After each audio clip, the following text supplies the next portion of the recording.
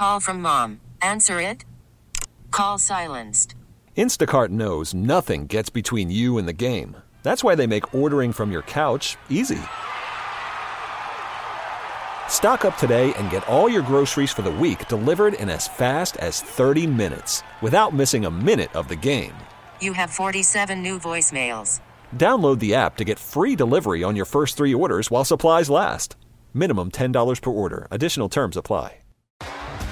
T-Mobile has invested billions to light up America's largest 5G network, from big cities to small towns, including right here in yours. And great coverage is just the beginning. Right now, families and small businesses can save up to 20% versus AT&T and Verizon when they switch. Visit your local T-Mobile store today.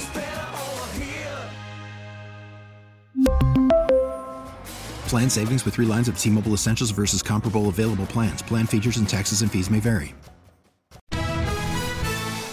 From KCBS Radio, I'm Matt Pittman, and this is Bay Current for Tuesday, April 5th. The mass shooting in Sacramento over the weekend has opened up once again the conversation in California about legislating away gun violence. Is it even possible in a state with the most gun laws already on the books, more than any other state in the country? Joining me today is KCBS Radio insider Phil Matier. And Phil, there are upwards of 24 new pieces of legislation that will be debated in Sacramento in the weeks and months to come. If this state already has the strictest gun laws in the country, what are some of the things they're looking at doing in the attempts to bring down the number of gun violence incidents and ultimately deaths? We're seeing a rise in gun violence. You want to call it gun violence? I call it shootings. We're seeing a lot of shootings going on around the state, not just large ones like we saw in Sacramento. And as tragic as they are, if you took out a pen and paper and went through newspaper and radio accounts of Northern California to the various counties, you'd find that there was, at the same time, there was a shooting of 3 people in San Francisco. There was a shooting of a man in Santa Rosa. There were 3 people shot in Oakland, all in that same time period. And if you start adding them up, you would see that it's far beyond the ones that we get television and radio and newspaper attention, because it's all at once. What we had here is a fight, or people decided to empty clips out on a crowd coming out of a club, and that gets the attention, whereas the scattered ones don't. And in some ways, that's how the laws work as well. When we have a big incident like this, we have renewed calls to do something. Now, one of the options is enforcement. The other is passing new laws. And that's where a bit of the debate goes, because we say we've got all these laws on the books and it's not working. Why not? That's one question. And the other is, what else can we do? Now, in this particular case, we had another thing going on. And this is not substantive. It was more symbolic. When Texas passed its law allowing private citizens to sue people who have been involved in abortions, if it's too late in the term under Texas law, they can civically sue places like Planned Parenthood or doctors, or even the mothers, go after them in civic court as saying that you broke the law. Basically, you're deputizing the population to go do something about that. And Gavin Newsom and the folks in Sacramento said, well, if you do that, maybe we'll do that in California with guns. Mm-hmm.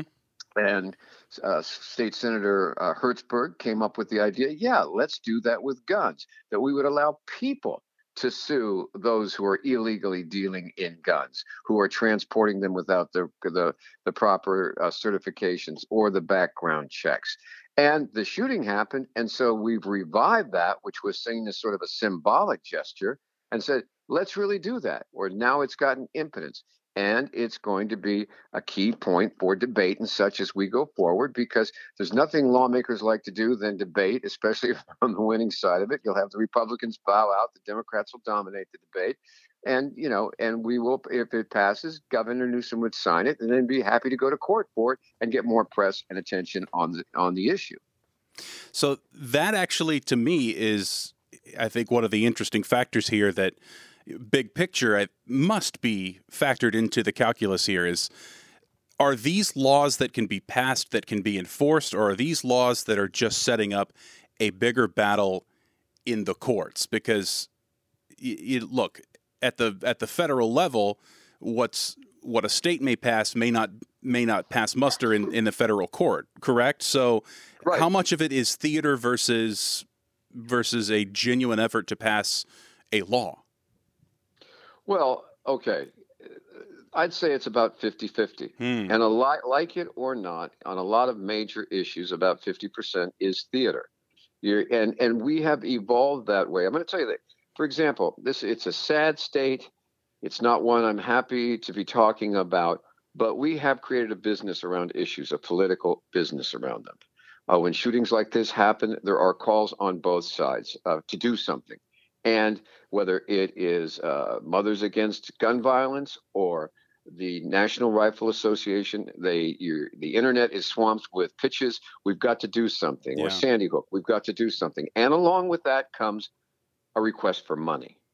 Yeah. All right. Yeah. And these are, supposedly nonprofit groups that pay people well to go out there and advocate for them. And part of that advocacy is raising awareness and raising money. It's not a pretty picture. It's they say it's necessary. That's how politics is done. Okay. But we've created a business. And I've covered politics for a number of years. And I've found that in Sacramento, they used to have things called juice bills. Now, a juice bill was something that said, let's do something about the insurance industry versus the trial lawyers. And we'll get both sides riled up. And we're going to get a lot of campaign contributions from both sides while we decide the fate of this bill. Or we don't decide the fate of this bill and we just let it keep going around, the issue going around. We see that with a number of issues, whether it's home building or, consumer things like that go around. And then very, very tragically, gun violence has become, in effect, a juice issue. Yeah. Where both sides seem to be making more out of the hay that they create than getting something done. So we have laws, and then what we don't have necessarily is enforcement of those laws. It's difficult to enforce gun laws. We have laws in California that say people who should not have them. We have directed the Attorney General to go out and get them. Well, that's a tough job. Okay? Right. That's a tough job. And it's very, very difficult. And it's very dangerous. Okay? And so a lot of guns aren't being picked up.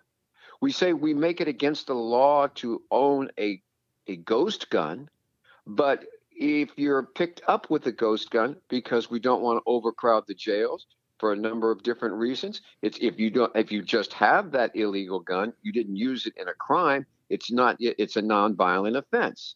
Once that gun goes off and a bullet goes into something, that's violent, but possession of that is nonviolent. So what happens is a lot of people are picked up on gun charges and then let out. And it goes around like that, and we wind up with either inadequate laws or laws that oftentimes aren't enforced for various reasons. Mm-hmm. And then when something like this happens, everybody just wants to focus in on the latest idea rather than saying, by the way, let's take an accounting of where we are so far and how we're doing. Mm-hmm. It's much easier to propose something new than to get what you have on the books done. And that's across the board on a number of issues. Right. So a gun law here in California that would be modeled after the Texas abortion law, that would be the one that would get the most national attention and also be subject to the most court challenges, one would assume. But there are additionally 24 more bills that are proposed and are being debated in Sacramento right now? Right. There's another one by State Assemblyman Phil Ting out of San Francisco and other lawmakers who say, let's take a page from the tobacco and opioid epidemic. And, we had tobacco and sue the manufacturers. Sue the manufacturers for guns. The idea is very basically, let's put them out of business. Let's make it too prohibitive for them to manufacture guns because they're going to get hit with these big lawsuits. That's a way to do things. That is a way to shut things down. And it's a way to, we'll see if that's held legal as well. But you have to go back to the manufacturers. Do gun manufacturers enjoy protection at a federal level again? Yes, they do. And the idea is to challenge that protection and try to get away from it. Now, if you do that, that's okay. That could be an interesting situation. But then you go, what is the hottest selling gun right now? The hottest selling gun right now are ghost guns that aren't manufactured by, Remington or Wesson or Smith. They aren't. Mm-hmm. They are manufactured with 3D printers. And plastics in people's garages, in people's basements, in warehouses. So guess what? We wake up and you find out, we don't even know who the manufacturers are of these. So, or the manufacturer can say, I sold that gun to Matt at this way, and then he went and modified it. Mm-hmm. Why am I liable for that? You know? And then what are you going to do next? Go and sue the manufacturer of that 3D printer? Exactly. Or how about this? Slippery slope. You sit there and go, well, we've got cars. We've got car deaths. We've got this. Let's go after the manufacturers of cars. I don't know. Okay. But the point is that we're going to be hearing about this. It's going to be ongoing. It's an interesting concept where people are saying, deputized, and no one's shy about getting in front of the cameras for it. And that's what we're going to see the debate on right now. Staying on the ghost guns topic, I was flabbergasted to see that the Bureau of Alcohol, Tobacco, and Firearms says 65% of the ghost guns that they confiscated last year came from California. And I don't know if I should be surprised. I don't know if that has to do with the fact that we have this, we're such a high-tech part of the country where a lot of new technologies are adapted, something close to mainstream here before they are in a lot of other parts of the country. What do you make of that number? 65% of ghost guns confiscated by the feds came from California last year. Well, let's take a look at that. First off, we represent a huge part of the population. That's true. Of America. So that's one reason why we're going to do it. Second reason is, as you said, we are in the sort of technological forefront, or if it's gonna start somewhere, it's gonna start here. Mm-hmm. Third, we have these other laws that are prohibitive, so there's an incentive to do it. Yeah. Right. Yeah. So there's an incentive to do it, and like it or not, because this is really where it gets scary. It gets scary for everybody out there. Is that we have the market for it. Yeah. We have the demand for it. That we are willing to buy it. We have the money and the demand. And that is the scariest thing because, like I said, this circumvents all debates and all laws.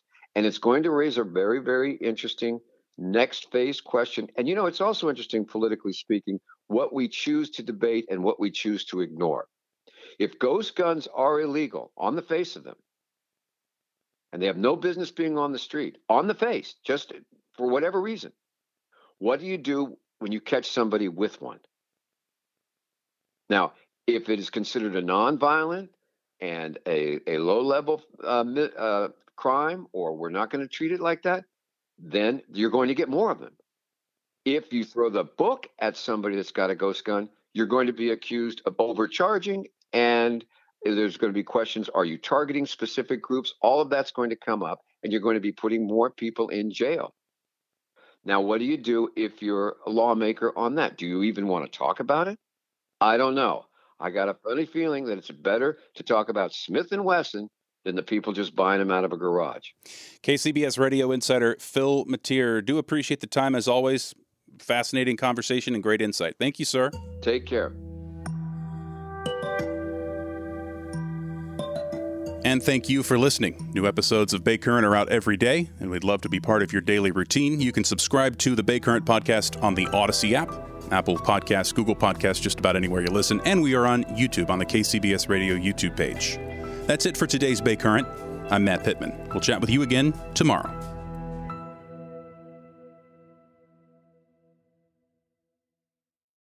We really need new phones. T-Mobile will cover the cost of 4 amazing new iPhone 15s, and each line is only $25 a month. New iPhone 15s? It's better over here. Only at T-Mobile, get 4 iPhone 15s on us and 4 lines for $25 per line per month with eligible trade-in when you switch.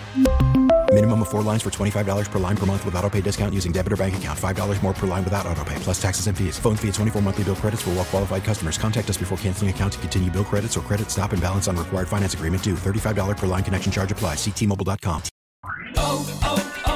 O'Reilly. Protect your vehicle's engine with a full synthetic oil change and save with Mobil 1 at O'Reilly Auto Parts. Purchase 5 quarts of Mobil 1 full synthetic motor oil and receive a $10 O'Reilly gift card after rebate. See store for details. With your Mobil 1 purchase, you'll also receive 2 times points during O Rewards Bonus Points Month at O'Reilly Auto Parts. O'Reilly.